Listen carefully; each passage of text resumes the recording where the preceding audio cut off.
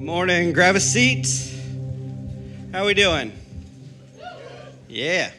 My name's Ernie. I'm the pastor here. Welcome to Mercy Hill Church. We are ordinary people transformed by the mercy of God, and we are so excited that you are here with us this morning. We have just started a new series called The Remedy for Worry, okay? It's a 2-week series, and if this is your first time to Mercy Hill Church, this is not something we typically do. From time to time, we'll do a topical sermon based in Scripture, but typically what we do is we read through a book of the Bible, verse by verse, chapter by chapter, going through it. But we pulled aside for 2 weeks to talk about something we think is topical and add to your life, that the Scripture speaks quite a lot about and would be very helpful. But before we talk about worry, I feel like I need to give a little bit of a disclaimer as we walk in this, because it is very easy to misunderstand. This is the disclaimer. We're not talking about mental illness. We're not talking about severe anxiety or clinical depression, because I understand that many of us in this room, there are chemicals in your body that cause you to struggle with mental health. And there's some of you, there's things that have happened in your life that have such a profound effect on you that those effects are still felt today. And I need to say this for a couple of reasons, because as we look at worry, we need to correctly define what it is. If you don't hear me say this very clearly, that there are a category of things we're not talking about this morning because we've already talked about them. In a sermon that we did called about trauma, we brought in a counselor. He spoke on it for about 40 minutes, and then we even took in questions that we had another hour-long podcast that we did afterwards. And you can find that on our website or on any of that information. And I need to tell you that too, because as we talk about worry, if you mix up worry and you mix up trauma, and you start hearing me talk to worry and you hear it through the filter of he's talking to trauma, it can be very hurtful to you. And I don't want it to be hurtful or wounding to you. And if you're one of those people that are dealing with trauma or dealing with mental health, or the chemicals in your body doesn't work right, there's a couple of things I want to say to you this morning before we get into our text. And first is this, is that we love you and it's not your fault. Your physical situation is not a result of anything you did. Your history of what happened to you is not your fault. In fact, if at any time this morning, guys, you need a moment to process, there is staff around the room. If you walk out, they'll probably try to chase you down and pray with you and talk to you. Now, if you go to the bathroom, they won't follow you into there. I promise that. But I also need you to know the second thing, that God knows your situation. And he does not desire for you to live in the pain that you're living in. His word says that he's near to the brokenhearted, that he comforts those in despair, and his desire for you is that one day you would be healed from that, whether through medicine, counseling, through a miracle, or one day just being in the presence of God, that depression and the trauma you've experienced that affect you so deeply would not be a part of your life forever. See, when we talk about worry this morning, we're not talking about clinical depression. We're not talking about what happens chemically in somebody's body. But what we're talking about is over-concern. That we concern ourselves at a tremendous amount too much for what we're concerned about. See, worry is something that is within our control that we can begin to be free of today. God wants you to be free from that worry. But the issue is this, that many of us, if not all of us, are worry monsters. Like, we are professional worriers.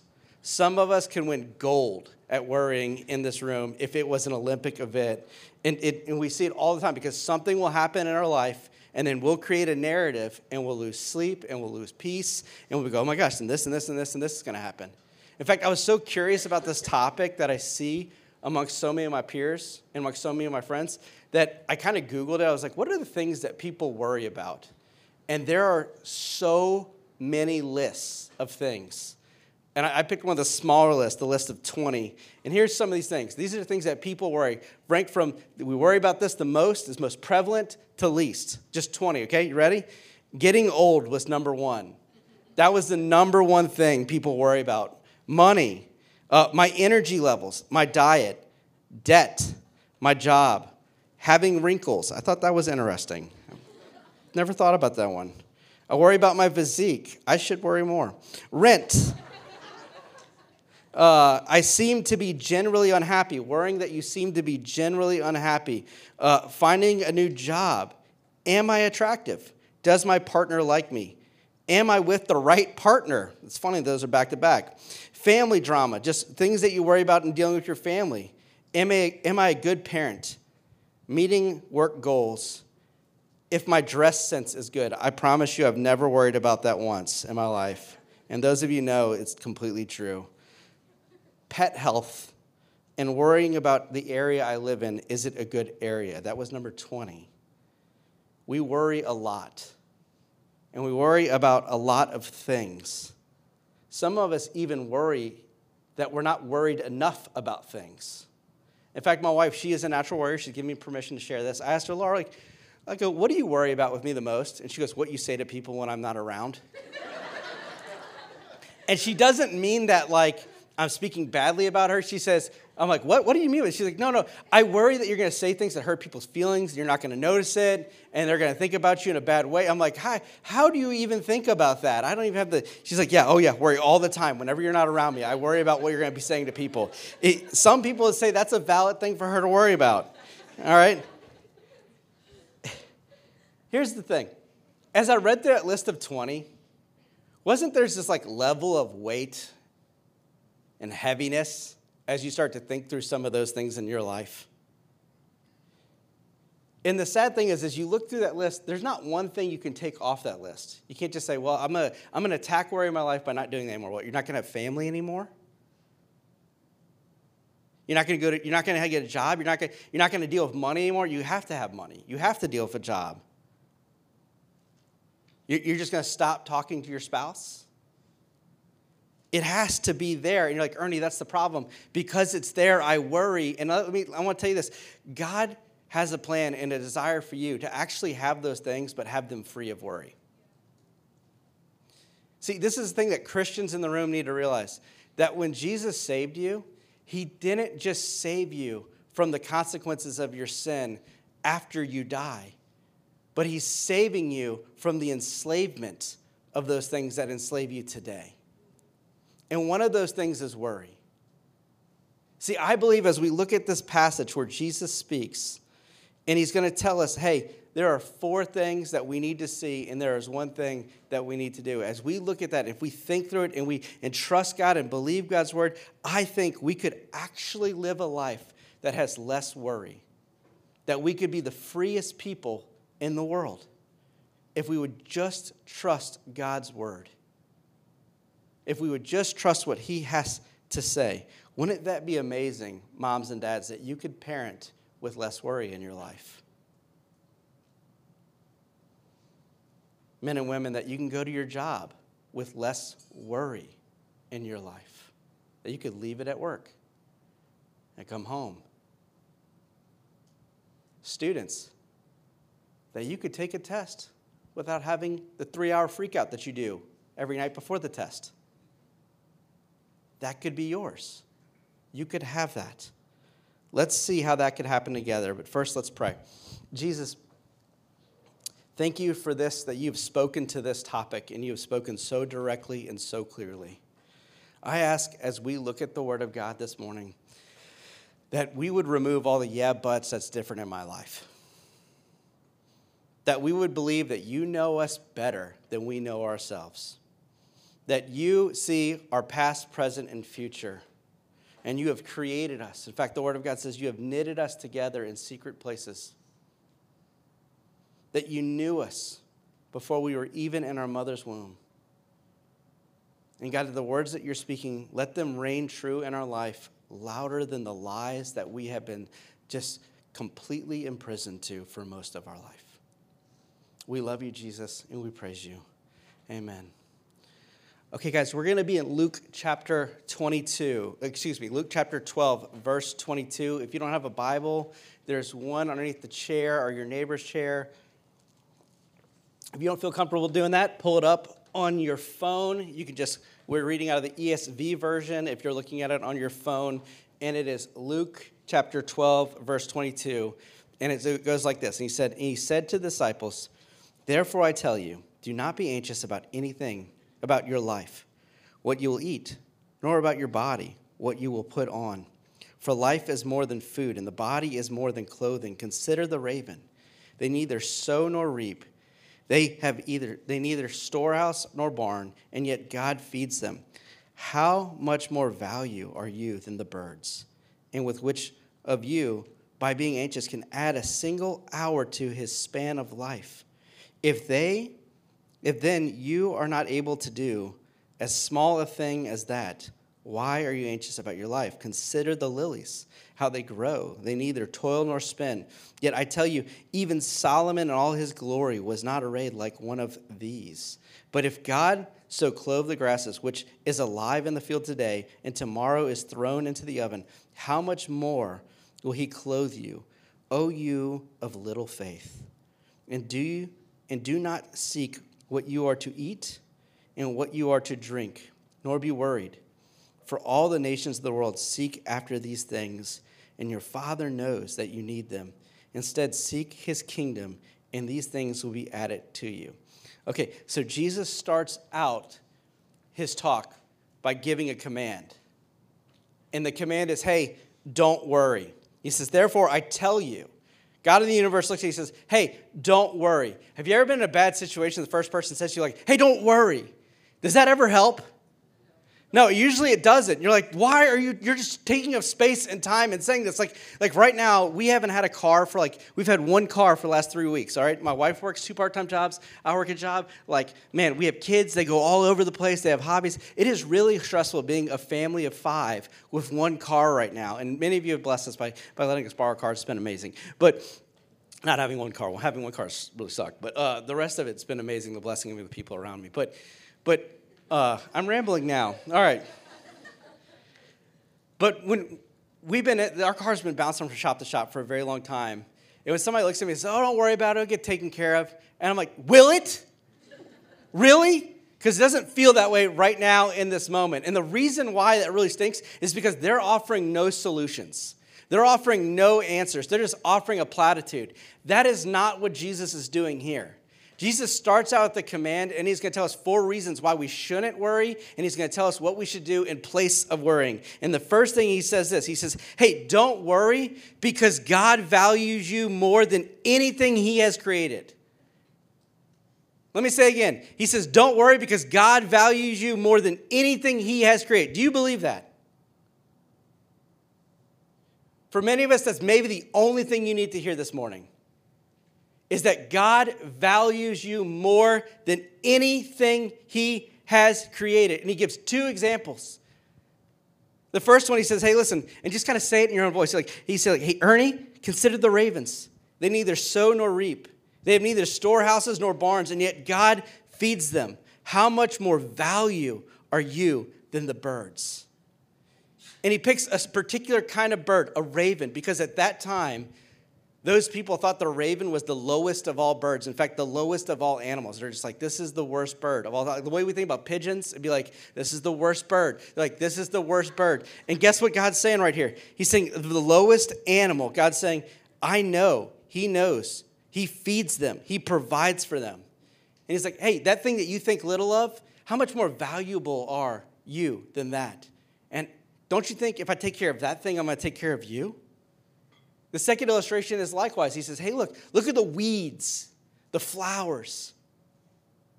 These things that are gone, they're here one day and gone the next. Don't I value you more than that?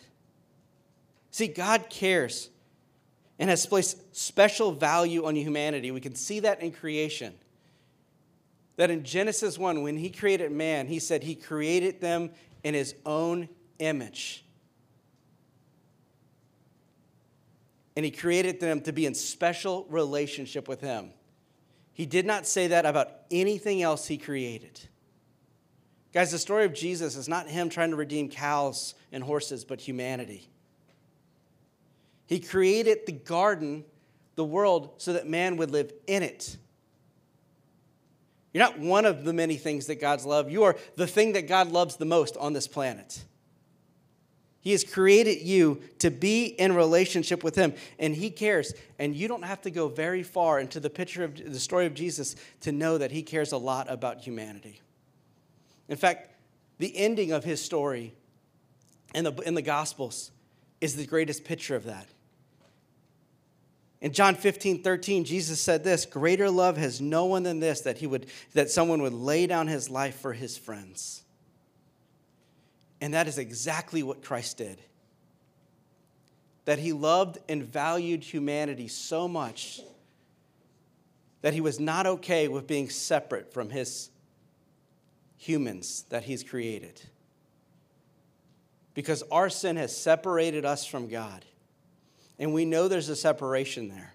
We feel it. Because when we do something wrong, we have an inner conviction that's telling us, hey, I'm missing a standard. And we can see that our world is broken because what sin has done is broken us and has broken the world around us. We see that in Genesis. We see that in Scripture. We see that in our own lives.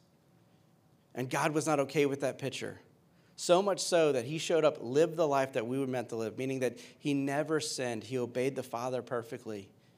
And then he died on the cross where all of the sins of the world that you and I have and will ever do was placed on him. And God punished sin in the perfect person of Jesus.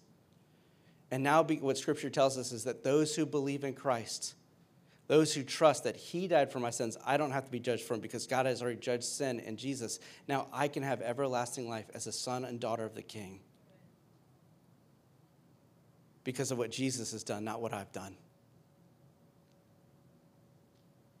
See, here's the most amazing thing about the value and love that God gives us is it's unconditional.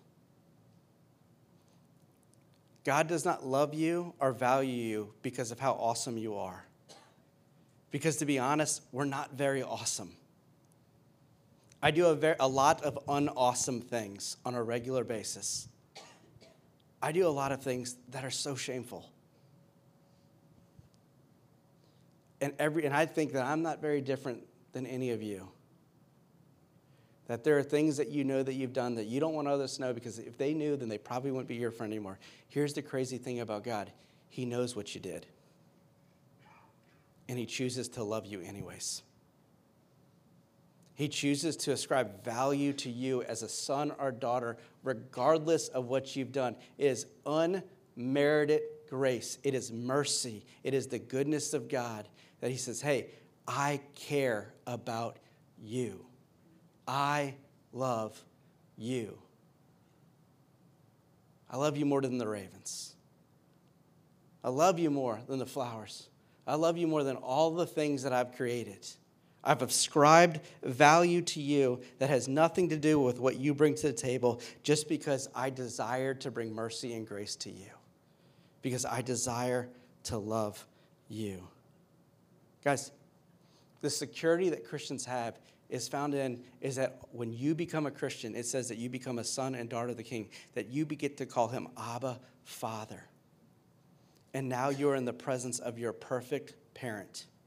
Some of you didn't have good parents, so you don't know how it feels, but some of you did. And do you realize that the love and safety you felt, the lack of worry that you could have, came because you were in the presence of someone that really loved you?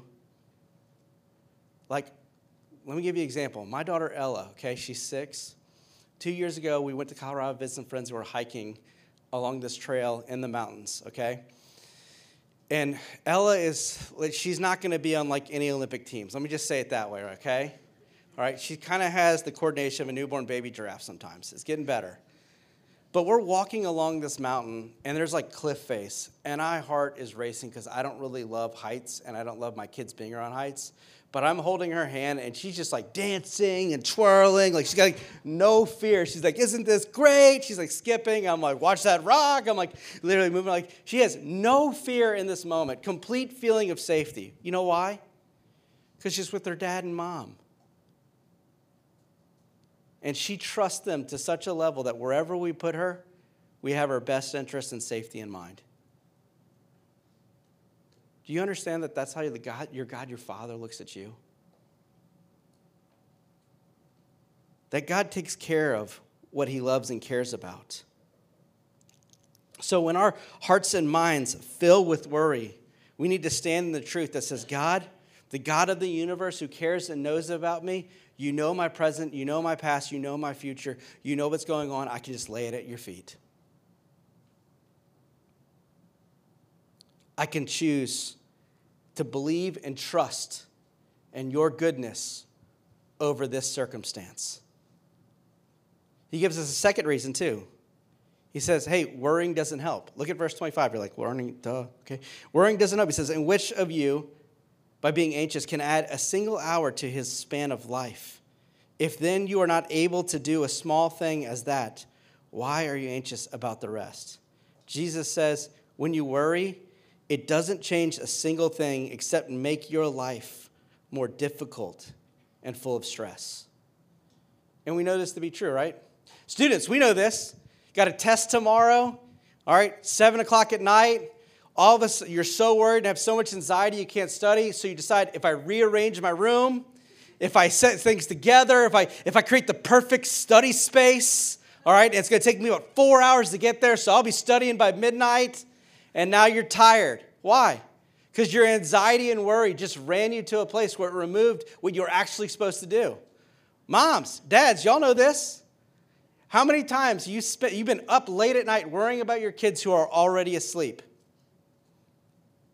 They're already asleep, and you're worried about them, and it's keeping you up all night. And what worry is driving you to do is to lose sleep, to be more exhausted the next day, and be more and less present as a parent because you've got less sleep, and now you have a shorter fuse because now it's like I slept 3 hours last night because I was up worried about you, and now you're driving me nuts.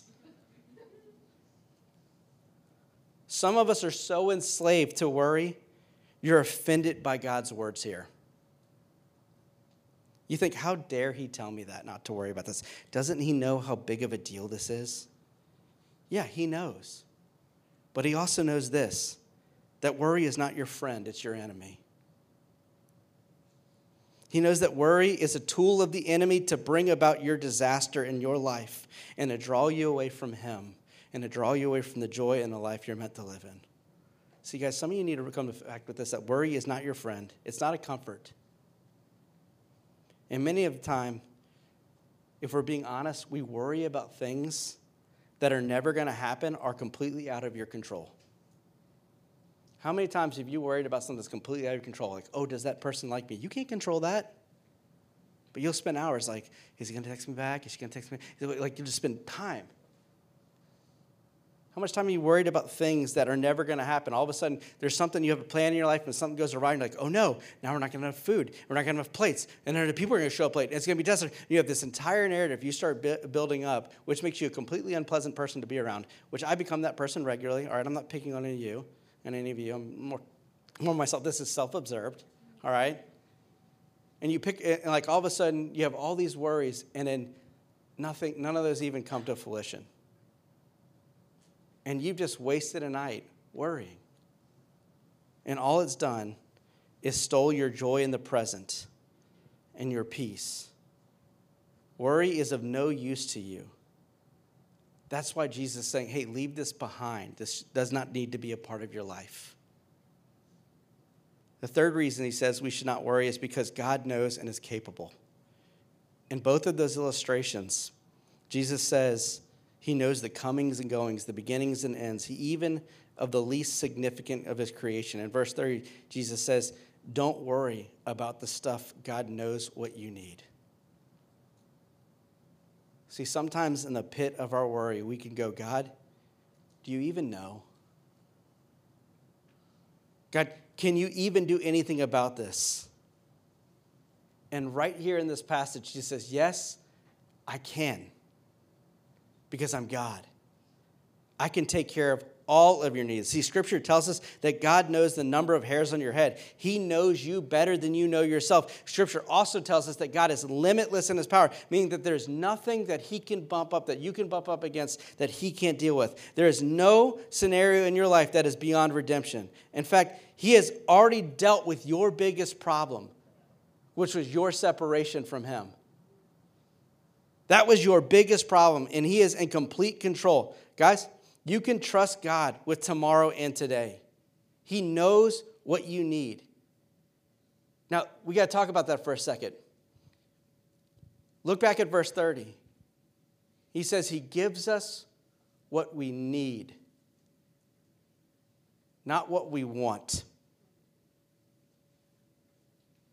We spend a lot of time, guys, if you really examine it, worrying about wants, thinking they are needs. You don't believe me? If you grew up like going to church and stuff, you had a little prayer journal, look at things you prayed for when you were 15. You'll thank God he didn't answer a lot of those things. I was going to be with that girl. Oh, Lord, I was asking for that. There's a lot of things that we worry about because we miscategorize wants for needs. And God knows you better than you know yourself, and he knows your truest and greatest needs. See, what God says, don't worry because God cares about you greatly. He knows what you need, and he has the power to do what it takes, and worry only hurts you. It's a unique promise he gives to followers of Jesus to turn to their heavenly Father. Here's the last reason he says don't worry. Christian, really pay attention to this one. Is that when we worry, we live like we don't know God. Look at verse 29 and 30 with me. And do not seek what you are to eat or what you are to drink, nor be worried. For all of the nations of the world seek after these things, and your Father knows that you need them. See, when we set our hearts on these things to bring security in our life, instead of trusting God, we live like we don't know him. That word seek right there means to dominate your thoughts. When he says don't seek these things like all the world does, he's not saying like don't seek them like you're seeking the missing sock that was eaten in the dryer. He's saying, no, don't let these things dominate your mind and heart. These things are the world allows to dominate their mind and heart because the world seeks security and money, power, relationships. It seeks security in what it has because it does not have God. And when a Christian all of a sudden begins to seek security in those things and not God, they find how shaky of a ground it is. Because if money could solve your problems, the richest, most famous people in the world would be the happiest people in the world. But they're not. They're the most stressed out, depressed, guilt-driven people you'll ever meet in your life. Because it doesn't solve your problem. It just creates more. The world finds security in those things. But we're meant to find our security in Christ as our provider. But yet so many times, guys, we can pray prayers like this. Yes, God, I know you're in control, but if I just had blank, or if just blank would happen, I wouldn't have to worry. And you already know that's not true because you prayed that prayer and you've gotten that thing, and all of a sudden you have more worries than you had the day before. Lord, I remember praying this when Jackson was born. I was like, just healthy baby, healthy mom at the end of marriage. I was so worried about that. I was praying about that. Lord, just give me that. Just give me that. And all of a sudden, a baby, and I first see my son, and it's a longer story, and I was just like, oh my goodness, my worries have just begun. I was like, what if this happens? What if that happens? What if this? Okay, well, Lord, just make sure that we get into it. Well, then there's more problems. Our issue is not our circumstance. Our issue is that what our worry reveals to us is that we have a worship issue. And that the things that we often worry about, we worship. And when Jesus says, don't seek them like the world seeks them because they worship them to bring about security in their life, he says, seek the Lord, seek the kingdom of God. And he'll give you the things that you need. See, the things that we worry about, at least in my life, often point out to the things I worship. That I find security and money, safety, wrinkles. Your worry issue is not your circumstance. It's what you're placing your trust in. It's what you're pressing in. And when we live this way, we live like we don't have a God that cares about us and loves us and knows and is able. That's how the world lives. They live believing there isn't a God that doesn't know them, love them, or care about them. But Christians, you do have a heavenly Father that loves you, cares about you, knows, and is able. Don't live like you don't know God. Live like a faith-filled person that has a gracious and good God. Not on your strength of your faith, but on his strength of his faithfulness. Because you're going to fail over and over and over again. He says these are 4 reasons, and he tells us what to do instead. Look at verse 31. He said, instead, seek his kingdom, and these things will be added to you. In other words, Jesus is saying, instead of worrying about and seeking security in what you can do with your hands, seek security in him. I'll take care of the details. Verse 32, he says, fear not, little flock, for it is your Father's good pleasure to give you the kingdom. Can we just stop here for a second? Isn't that an amazing sentence? That God takes pleasure in giving us the kingdom of God? He doesn't begrudgingly say, hey, you get in. He doesn't begrudgingly go, okay, I guess by technicality you're there. He says, in pleasure, he forgives our sins. It's his pleasure to call you son or daughter. It's his pleasure to invite you in to all of the goodness of God and being a part of the family of God right now, right in this moment. Not just after you die one day, but right now, God is calling you into a life. And it is his good pleasure to call you in it. Look how he says again, fear not, little flock, for it's your Father's good pleasure to give you the kingdom. Sell your possessions and give them to the needy. Provide yourself with money bags that do not grow old, with a treasure in the heavens that does not fail. There no thief approaches and no moth destroys. For where your treasure is, there will your heart be also. Do you see what he's saying right there? He's saying instead of worry, seek the kingdom of God.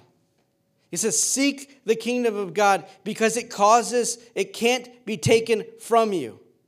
And Jesus uses money as an example because I think that's something we worship and worry about a lot. And by the way, money is a terrible God. It's a terrible God because you can't take it with you when you die. It doesn't solve your biggest problems. It's hard to hold on to, and the longer you hold on to it, the less it's worth. He says, instead of seeking money, seek the kingdom. That can't be taken from you. Invest in the things that are going to matter 10,000 years from now. We spend a lot of time worrying about what's going to matter 20, 30, 10, 5, 2 years ago. Hey, think about when you start thinking about the things that matter 10,000 years from now, those things don't mean as much anymore. A lot of those things you worry about, that you're over concerned about, take care of themselves because they become small in the light of the bigness of 10,000 years. And the vision that God has is greater. Notice at the end, what does he say? For where your treasure is, there will your heart be also. You know what Jesus is saying right there? He's saying the thing that you treasure in your heart, the things that you treasure, your heart and mind will be about those things. That there's something about, the treasures thing that you pursue most, that you chase after most. There's something about, and it's linked to your money too, by the way. You don't think that's true? Start giving to something, you're going to find you care a lot more about that thing. But what you give your time, talent, and treasures to, what you give your life to, you're going to begin to treasure those things in your heart. It has this thing where it just binds around you. And the world treasures money, fame, and all this stuff because they pursued it with all they've had. You've pursued it with all that you've had. And as your heart binds to it, you realize it's not the answer you hoped it would be. So Jesus says what? How do we seek the kingdom? He says, treasure the things of God. Think about 10,000 years, not 10 months. And he says, seek the kingdom of God. Seeking the kingdom of God means to live as his representative. As a member of his household, a citizen of this community, we're to conduct ourselves in the best interest of home and country, and we must represent him and reflect his righteousness in a world unconcerned about knowing who God. And when that happens, guys, the things that you worry about, that you did worry about, become small and insignificant, because you're a person that lives for 10,000 years, not 20. And guess what? The one who's in charge of that 10,000 years is not you, but it's God. And he's already written the end of the story.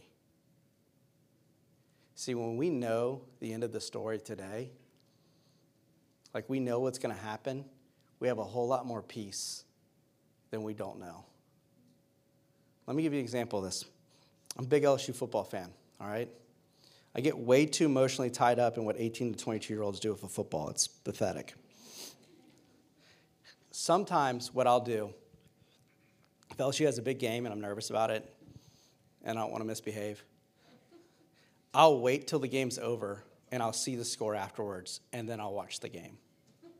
And some people think that's the worst thing, like, what, you're missing all the excitement. I'm like, actually, sometimes that's the most restful, exciting feeling in the entire planet, all right? Because I already know that we won, and I like watching LSU football, so it's joyful for me to watch the game, all right? So I watch the game, but when our quarterback throws a pick at the beginning of the fourth quarter, I'm not worried because I already know we've won. When the other team's up by 10 and has the ball going midway through, I'm like, man, it's going to be really exciting to see how we won this game. Can't wait to watch this happen. This is a lot of fun. Guys, the story is already written.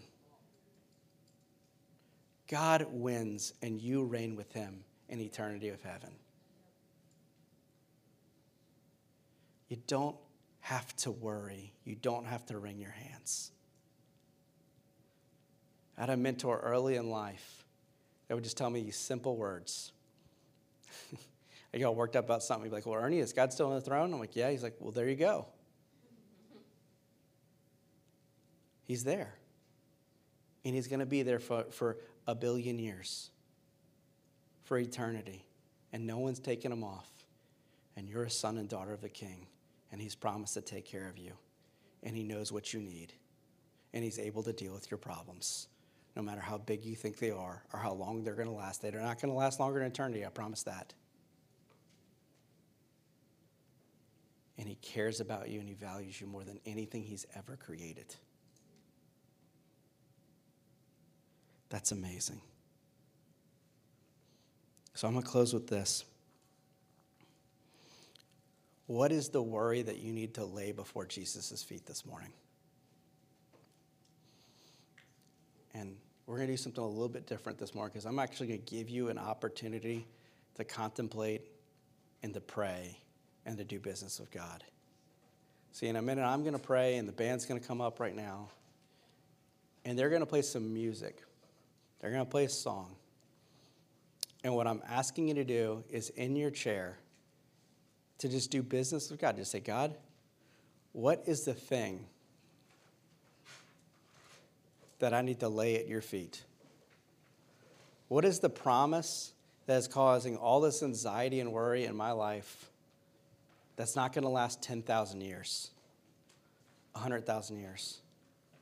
That I just need to put down and claim the truth that you do love me, you do care about me, you do know what I need, you do see me.